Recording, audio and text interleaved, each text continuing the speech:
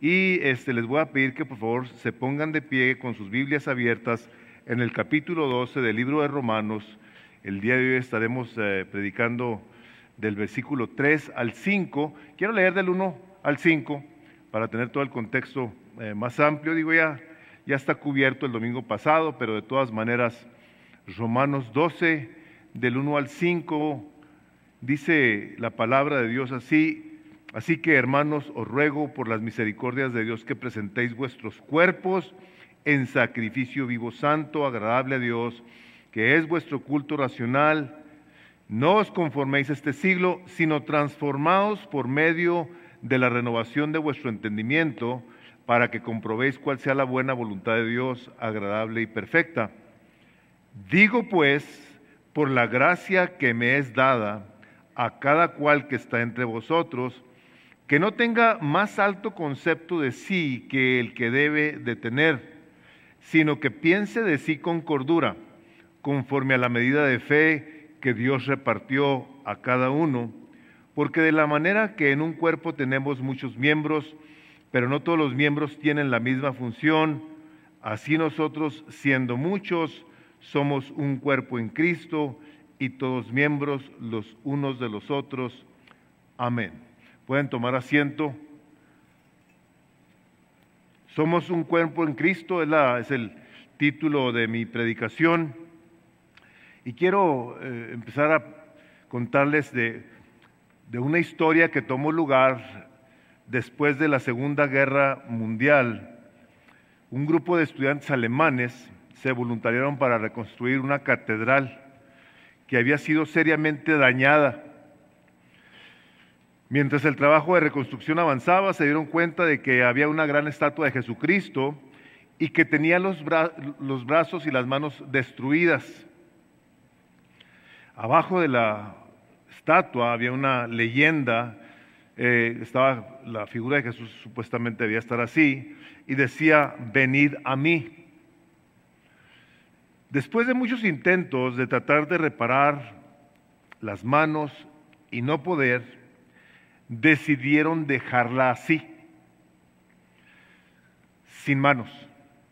Arreglaron los brazos, dejaron sin manos, pero la leyenda que estaba debajo de la figura esa, la cambiaron y le pusieron la siguiente leyenda. Decía: Cristo no tiene manos sino las nuestras. Ese es el concepto que el apóstol Pablo quiere que tengamos nosotros claro en esta parte de la Escritura, donde todos aquellos que han entregado su vida a Cristo, que lo han reconocido como su Salvador, vendrán a ser esas manos que hacen la obra de Cristo Jesús, no únicamente en la iglesia, sino fuera de ella también. La palabra de Dios nos habla a nosotros de una manera lógica. O sea, a la hora de que nosotros vemos la palabra de Dios, vemos que tiene una lógica, tiene un sentido que nosotros podemos ver con claridad y que nos debe de llevar entonces a aplicar lo que estamos viendo en su palabra.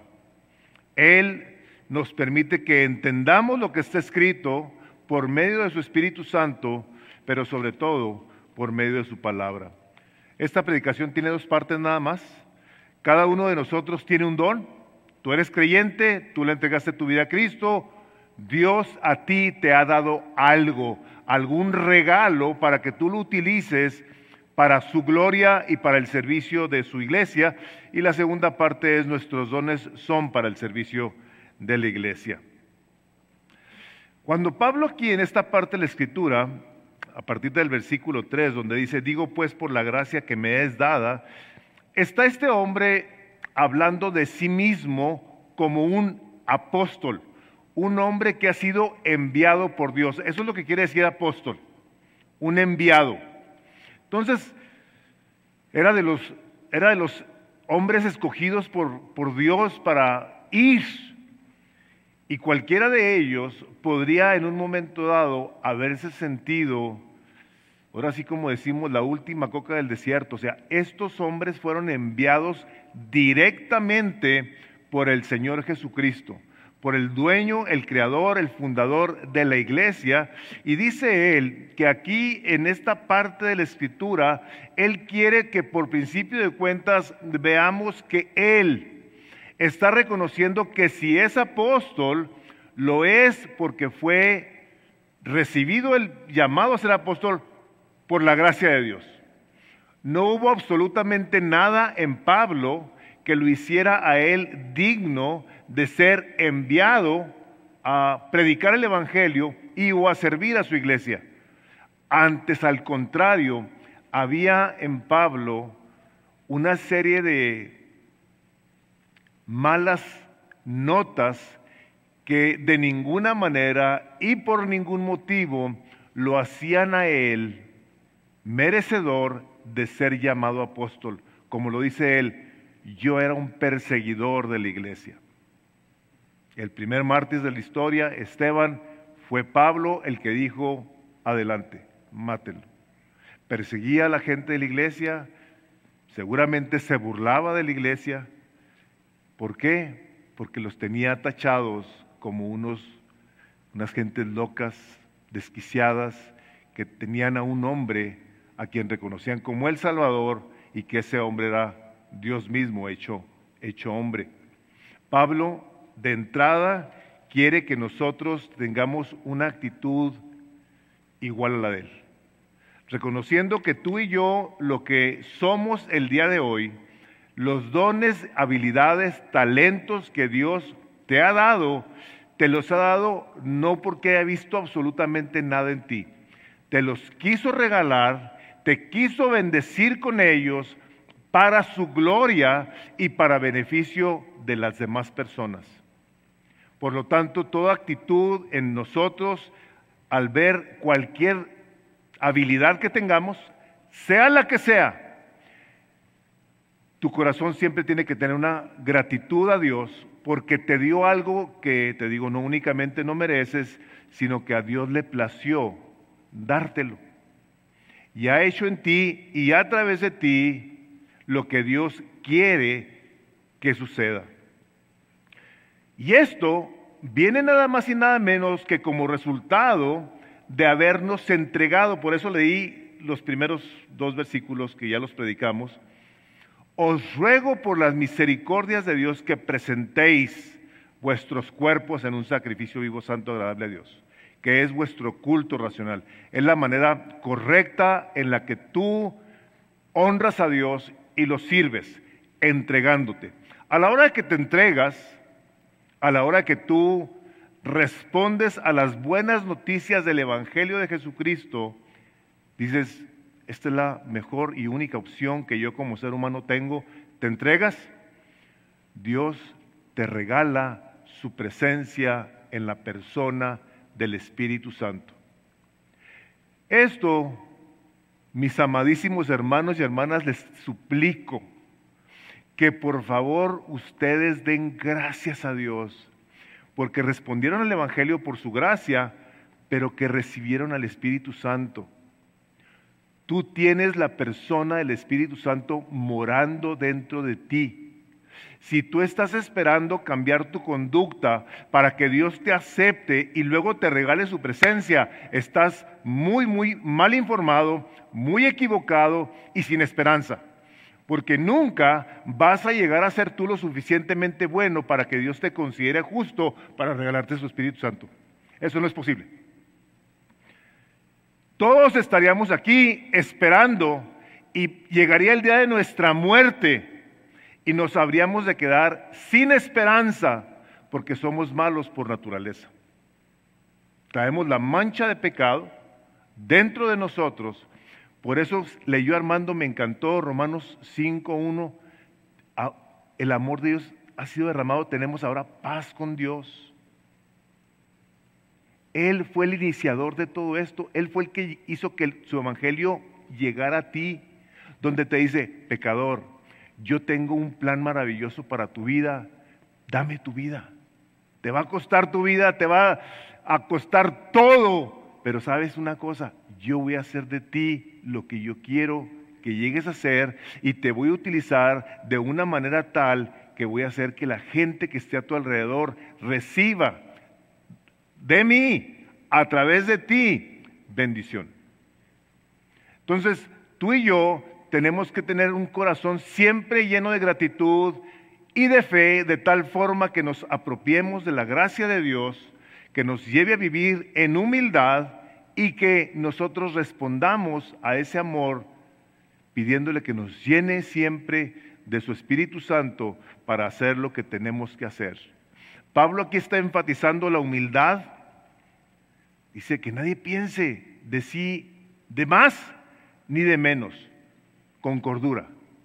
Un respeto mutuo, un reconocimiento de que todos y cada uno de nosotros tenemos dones y habilidades diferentes para edificarnos.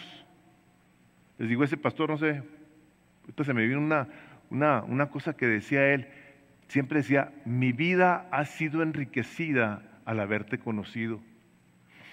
¿Y saben qué pienso? Que la vida de todos los creyentes, miembros del cuerpo de Cristo, es sumamente enriquecida a la hora que tenemos comunión con alguien. Cuando hablamos con alguien, cuando ministramos con alguien, cuando hacemos algo para la gloria del Señor, nosotros somos edificados al ver los dones del Espíritu Santo de Dios obrar en los demás como un cuerpo. Por eso es tan importante que tengamos una actitud correcta al ver que Dios ha creado su iglesia como un cuerpo. Ahora, me voy a atrever a decir esto, la única manera en la que tú y yo podemos ver al cuerpo de Cristo como tal, como cuerpo de Cristo, en el que tú y yo nos complementamos los unos a los otros, nos edificamos, es si tú te has entregado como un sacrificio vivo, santo y agradable a Dios, y tú no piensas como el mundo, sino que has renovado tu mente, y ahora bajo una mente renovada, tú ves a los demás como personas muy importantes en ti. No las ves ni de más ni de menos, las ves con cordura. Este es un regalo que Dios dio a mi vida. Fíjense lo que voy a decir y voy a hacer así, por insignificante que este se vea, que veamos a alguien que nomás hace cositas así bien pequeñitas. Hermanos, el cuerpo está lleno de características que nos impresionarían al darnos cuenta que parece que no tienen función, pero que son importantes porque Dios las puso ahí. El tener una actitud correcta, pensar de nosotros con cordura, nos permite entonces tener adentro de la iglesia una iglesia que piensa saludablemente. El pastor no se cree la mamá de Tarzán, o el papá, perdón.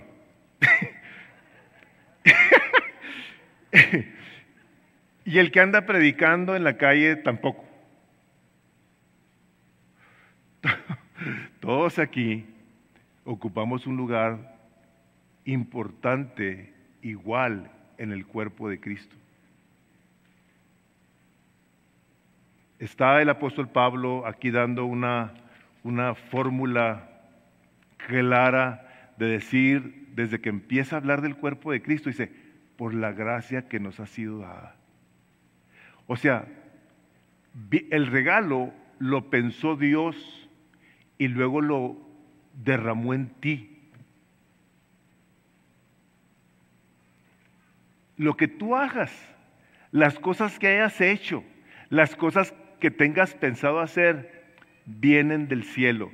Dice, toda buena dádiva y todo don perfecto desciende de lo alto, del Padre de luces, en el cual no hay cambio ni sombra de variación. O sea, todo, hermanos, escúchenme por favor, todo lo bueno que tú tengas, empezando por el día de hoy, viene del cielo. Y nos tenemos que alegrar. Yo tengo la costumbre de decirle, Señor, gracias por este hermoso día que me has dado el día de hoy. Eso se lo digo casi todos los días. Gracias, mi Dios, porque tu misericordia es nueva en mi vida en esta mañana. Se lo digo a Él y me lo digo a mí. Y por supuesto que ese tipo de cosas me ayuda a mí a tener un día en el cual vivo con gratitud. Y me ayuda a mí a ver la gracia de Dios de tal manera que piense de mí con cordura. A no pensar que soy importante o que soy esto, que no. Soy parte del cuerpo de Cristo, la cabeza es Cristo, Él es el importante. Él es el de la gloria, Él es el del honor, Él es el de los aplausos, Él es el que merece nuestro deleite, nuestra devoción. Él es, no somos nosotros. El apóstol Pablo había escrito a los corintios haciéndoles saber, hermanos, el cuerpo de Cristo tiene muchas partes también. Y una cosa que Pablo quería que quedara bien claro y que creo que aquí nos tiene que quedar bien claro es, el don que tú tengas, por visible que sea, no es el único, ni es el mejor. Es uno de muchos. Si a mí me dijeran, ¿qué prefieres que te corten? ¿La mano o el pie?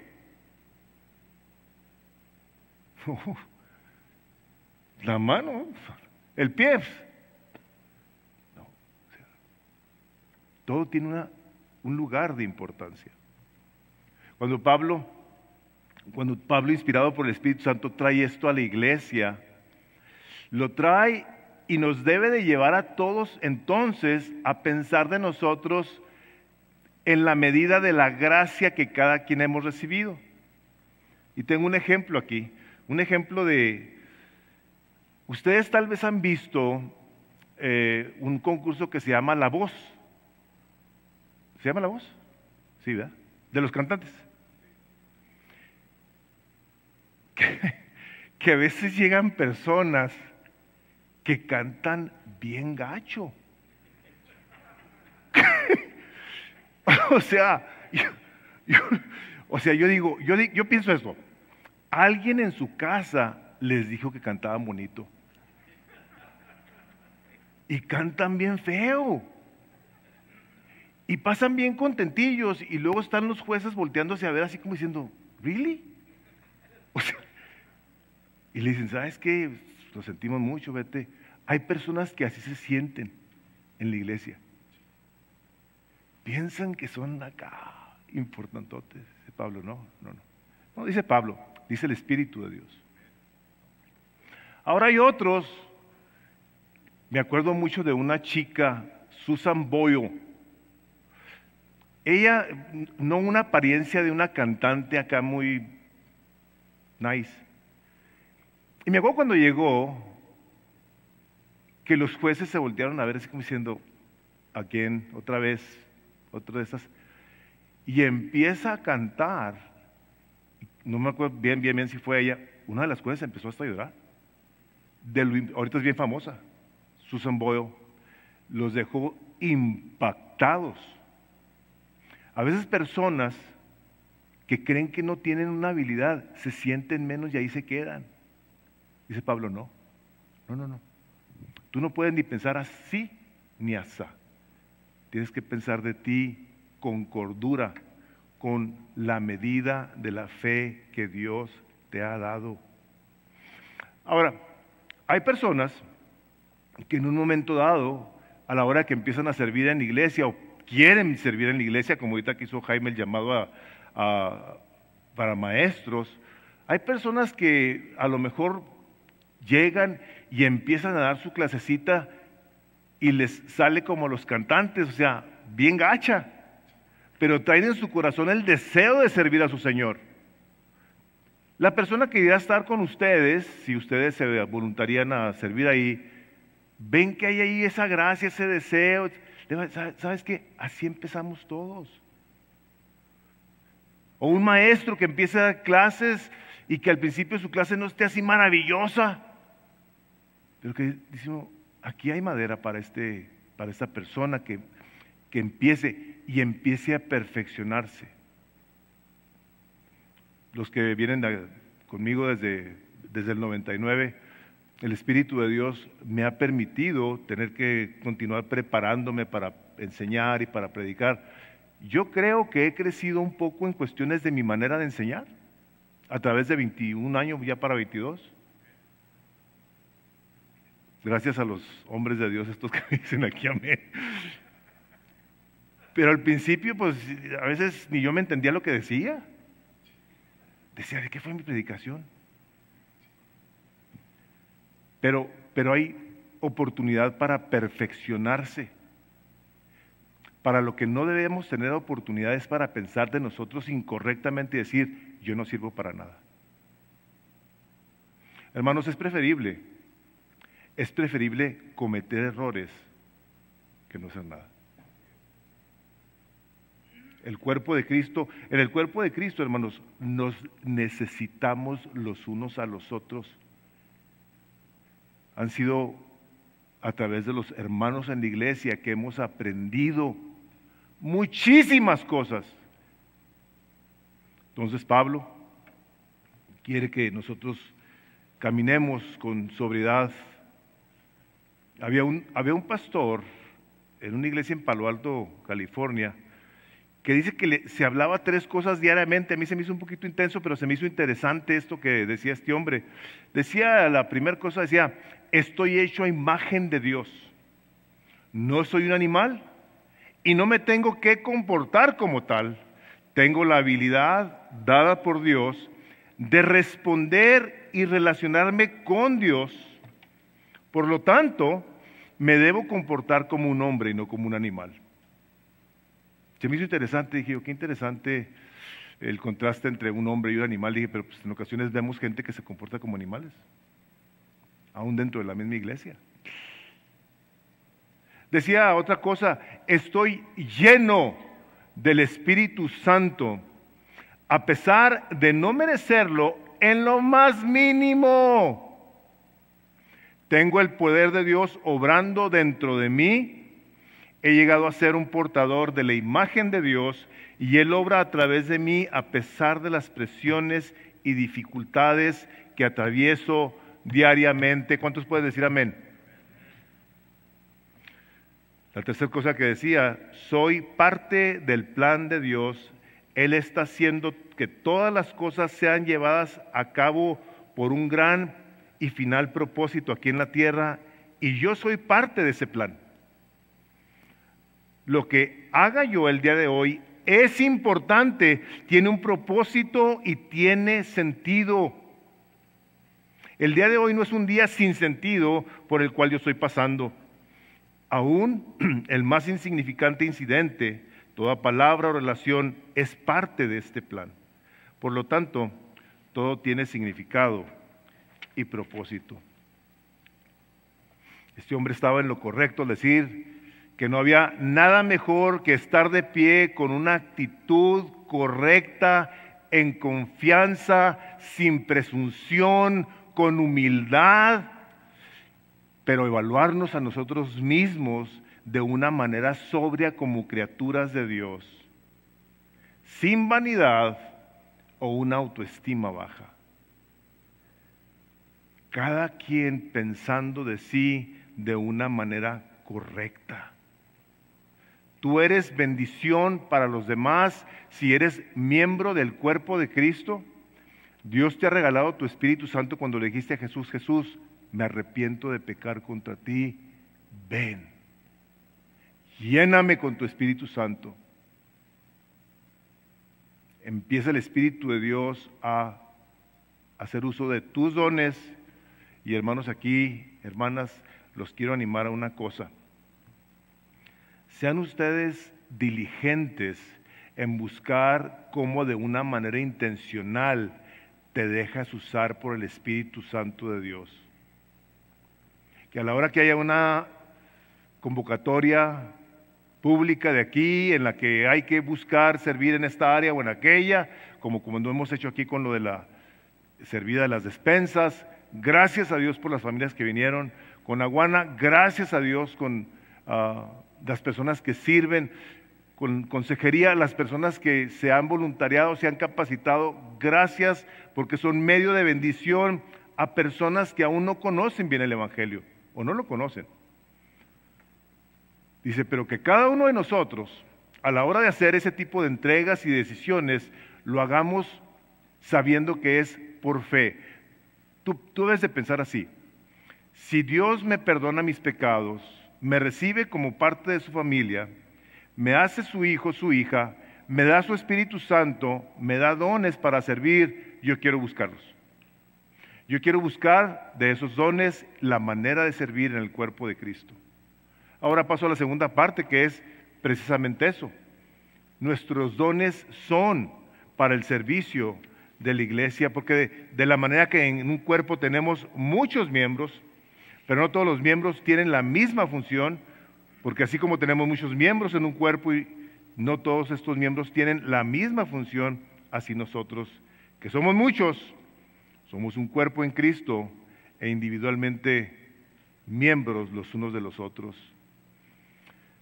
El evangelista Nicky Cruz, en un evento masivo, dijo lo siguiente: en vez de estar pidiendo que Dios te bendiga, pídele que te utilice para bendecir a otros. ¿Les gusta eso? A mí me bendijo. Señor, úsame para servir a los demás. Dios es bueno, es misericordioso, nos da la oportunidad de ser instrumentos en sus manos, de tal forma que lo que hagamos lo estemos haciendo para el propósito para el cual nos crearon, que es para la gloria de Dios. Dios, en su deseo, fue darle a cada miembro de la iglesia diferentes dones. Les decía hace rato la diversidad en cuestión de las manos o los pies. Cualquiera de nosotros, les digo, pensaría que una mano es más importante que un vellito que esté adentro de la nariz, ¿correcto? Este vellito adentro no puede hacer lo que hace la mano, pero tampoco la mano puede hacer lo que hace ese vello. No lo vemos. De hecho, puede ser hasta desagradable el vellito, pero tiene una función. Una función diseñada por Dios de una manera sobrenatural, de tal manera que a la hora de ver esta analogía que les acabo de mencionar, es importante que tú, cuando pienses de ti y que digas, ay, es que pues yo nomás sirvo al Señor de esa manera, es suficiente. Si esa es la manera en la que Dios te ha capacitado el día de hoy, dale gloria a Dios y haz lo que tengas que hacer. Sírvelo con gusto, con gratitud, dale gracias que te da el privilegio de que aunque sea en poco, tú estés sirviendo.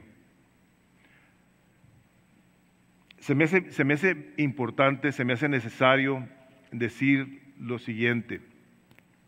Nosotros, a la hora de que recibimos cualquier don, por pequeño que sea, nosotros nos tenemos que ejercitar en ser fieles. Personalmente me llama mucho la atención las personas que están en algún ministerio y que continuamente están buscando cómo lo hacen mejor. Voy a utilizar un ejemplo muy mundano porque lo vi y me llamó muchísimo la atención. El cantante, digo, no estoy poniendo su persona como alguien moral a quien haya que imitarse, no. Nomás la cuestión de la fama. El cantante Vicente Fernández, muy avanzado en años, muy famoso, muy rico, el hombre seguía tomando clases de canto. Y yo sé que así como él, hay muchos cantantes que se siguen capacitando. Me llama la atención las personas que estudian música. Conocía yo un pianista y ese señor me llamaba la atención que siempre que íbamos a la casa de este amigo, no siempre, pero muchas veces estaba el papá tocando el piano. precioso que tocaba el piano ese señor, precioso, un piano de cola, precioso. Y le decía yo, ¿por qué está tocando? Me dice que tiene que practicar todos los días. Wow. Nosotros, hermanos, como miembros del cuerpo de Cristo, a la hora que la palabra nos dice que nuestra vida es como la aurora del día que va en aumento hasta que Él es perfecto, creo que tenemos que tener una intención de hacer las cosas para la gloria de Dios de la mejor manera. El Espíritu Santo de Dios, a la hora que nos da esta parte de la Escritura, quiere no únicamente que haya sanidad en el cuerpo de Cristo, salud en la relación de los hermanos los unos con los otros, sino que haya que sea una iglesia donde no haya divisiones. Les voy a platicar un testimonio que no fue necesariamente grato en su momento, pero que es importante. Cuando recién empieza Misión de Gracia, veníamos de Juárez y había habido en el Ministerio de Gracia Soberana de Juárez grupo de intercesores. Y estos intercesores se juntaban todos los días y los pastores les daban ciertas responsabilidades para que estuvieran orando por ellas. Y yo recuerdo que llegó el momento en que los intercesores a veces no te volteaban ni a ver. Pero en su momento yo no era pastor, era parte del equipo pastoral, no le daba mucha importancia. Cuando empieza Misión de Gracia, teníamos un grupo de personas que se formaron para ser intercesores porque traíamos la escuelita de grupo de intercesores. Y me acuerdo que estaba yo orando en una ocasión y el Espíritu Santo me empezó a incomodar en esa situación. Y esto quiero que sepan, esto es aquí en Misión de Gracia. Si alguna iglesia tiene grupo de intercesores, ese es su asunto y muy respetable. Y empieza a haber una inquietud en mi corazón y no sabía específicamente cómo estaba la cosa. Hasta que llegó el momento en que el Espíritu Santo de Dios, estaba yo en una reunión, menciona la persona que estaba hablando, dijo esto, estaba empezando la reunión, y dijo esto, mi casa, estaba leyendo Zacarías, mi casa será llamada casa de oración. Empieza a caerme el 20, empiezo a ver con claridad cómo el Espíritu Santo me estaba a mí haciendo saber que la iglesia entera tenía que ser intercesora, la iglesia entera. Me acuerdo que en una ocasión a Marta no la dejaron participar, le dice Marta, oye, ¿me pasas chance o quiero entrar? No me acuerdo qué fue lo que le dijo al grupo de intercesión. Le dijeron, no, tú no eras lo suficientemente espiritual para ser intercesora. Entonces dijo Marta, ok, no participó. Pero, eso nada tiene que ver, ok, nada tiene que ver, porque ya traía ellos esta inquietud. Entonces llegué y me acuerdo que les dije a el grupo de intercesores, hermanos, hermanas, ustedes han dejado aquí una huella importante porque ustedes han sido gente que busca cómo se junta para orar. Y gracias a Dios por ello. Pero saben, el Espíritu Santo quiere que toda la iglesia sea una intercesora. Y les platico esto, y hubo, pues, lógicamente, la mayoría de las personas con buena actitud, con un corazón humilde, pero había otras personas que lejos estaba de que fuera eso una realidad. O sea, llegaron a pensar que eran los secretarios particulares de Jesucristo y que Jesucristo les decía cuáles eran las cosas que tenían que venirme a decir a mí como pastor. Digo, a mí se me puede decir cosas acerca de la iglesia, perfectamente les voy a recibir, voy a orar por ella, les voy a comunicar al equipo pastoral, habremos que tomar decisiones, pero el corazón el que se tiene que cuidar de tal forma que lo que estemos haciendo es traer una unidad a la iglesia, no una división. Los ungidos y los desungidos, los espirituales y los carnales. Hermanos, nosotros no podemos juzgar quiénes son quiénes. Nosotros estamos para servir como cuerpo. El apóstol Pablo en las cartas a los colosenses, a los corintios, a los efesios, aquí mismo en Romanos, les está diciendo estas cosas precisamente para que entendamos que la iglesia es el cuerpo de Cristo y como tal tiene que funcionar, sirviéndose los unos a los otros. Para mí sería muy incómodo tener que comer sin meter las manos al plato. Yo no sabría cómo hacerle para peinarme si no tuviera manos. Todos y cada uno de nosotros hemos sido creados a la imagen de Dios, en donde si algo debe de estar gobernando nuestras vidas es el buscar cómo honramos a Dios como un sacrificio vivo, sirviéndonos los unos a los otros. Puse este recuadro ahí, dice una manera de usar nuestros dones en la iglesia. Se puede ver de la siguiente manera. Yo bendigo a alguien como si estuviese haciéndolo para el Señor, y el hermano o la hermana se queda con la bendición y Dios recibe la gloria. Cuando tú y yo hacemos algo para alguien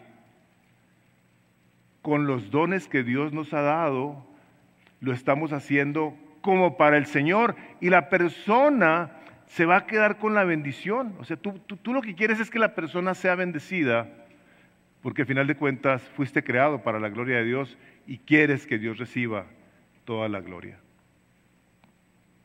Eso es lo que el Espíritu de Dios está aquí hablando por medio de esta parte de la Escritura.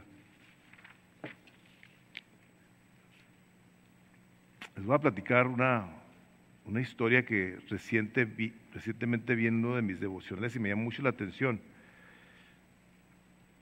Dice, Myra Hindley fue una de las asesinas más señaladas del siglo XX, cuyos crímenes fueron insólitamente horribles.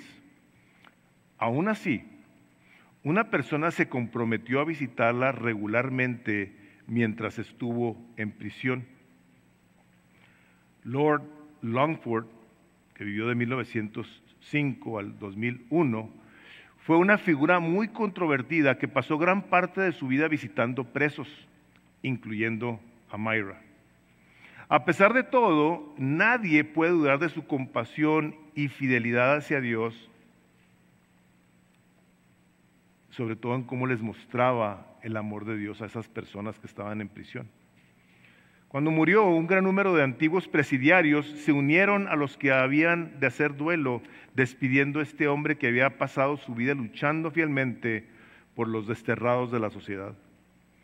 Su inspiración la encontró en las palabras de Jesús, que recoge el pasaje en Mateo que dice,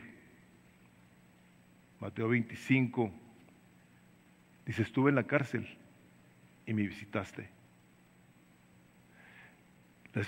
A la esposa le dijo, ¿sí sabes que ese es el pasaje más importante de la Biblia? Lógicamente eso era para él.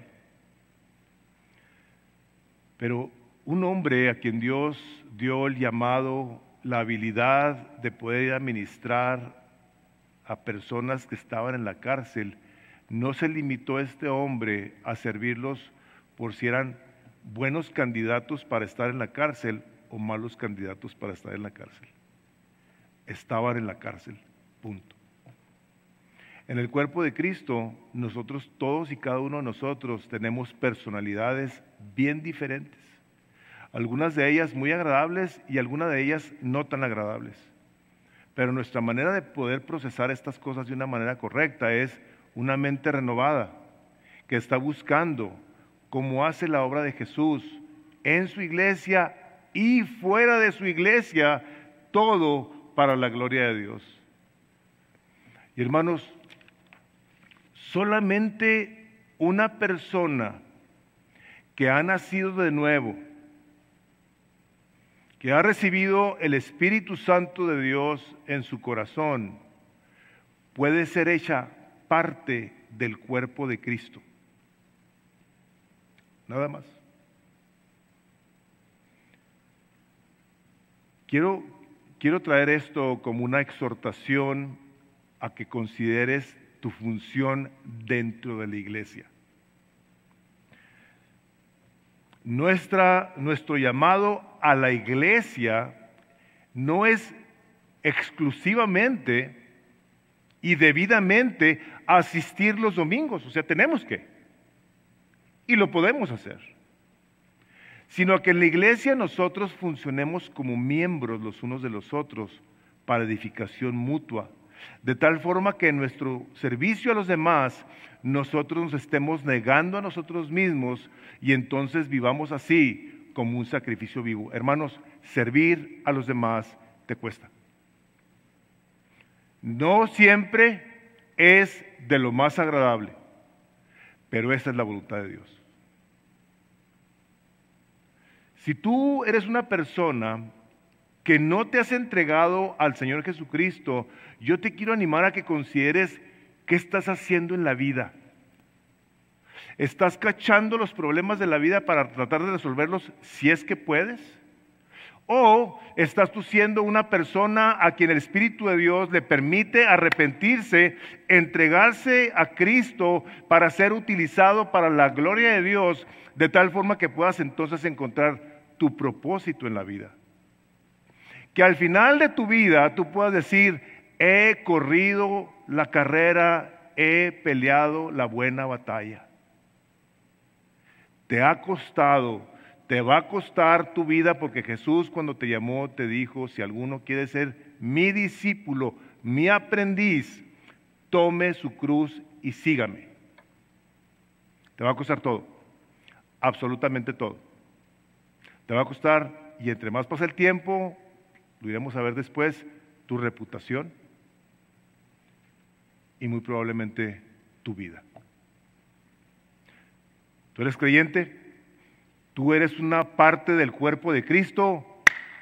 Ejercítate en la piedad, dale gloria a Dios y proponte en tu corazón que lo que quieras hacer para el Señor lo hagas con todas las ganas y de la mejor manera para que en todo Cristo sea glorificado. Amén. Vamos orando. Padre, el día de hoy te damos la gloria, la honra, por el incomprensible privilegio que sobrepasa nuestro entendimiento al habernos hecho parte de tu familia, Señor, de tu cuerpo. Queremos suplicarte en el nombre de Jesús que nos ayudes a tener un entendimiento renovado de tal forma y manera que no solo veamos a nuestros hermanos como igual y necesarios a nosotros mismos, sino que los veamos con la intención de bendecirlos, para darte a ti el honor que te corresponde y que mereces. Pedimos, Padre, tu bendición en nuestras vidas, los que estamos aquí, Señor. Venimos a someternos a tu autoridad y a suplicarte en el nombre de Jesús que nos utilices para continuar creciendo en ver maneras de darte gloria de una mejor manera.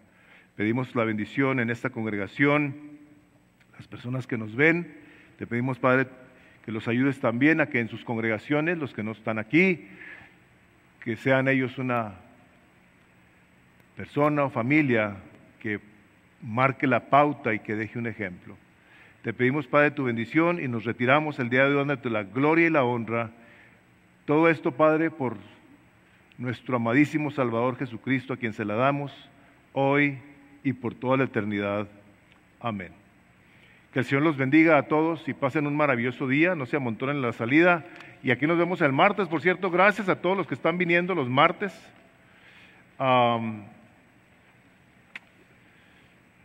Son bastantes.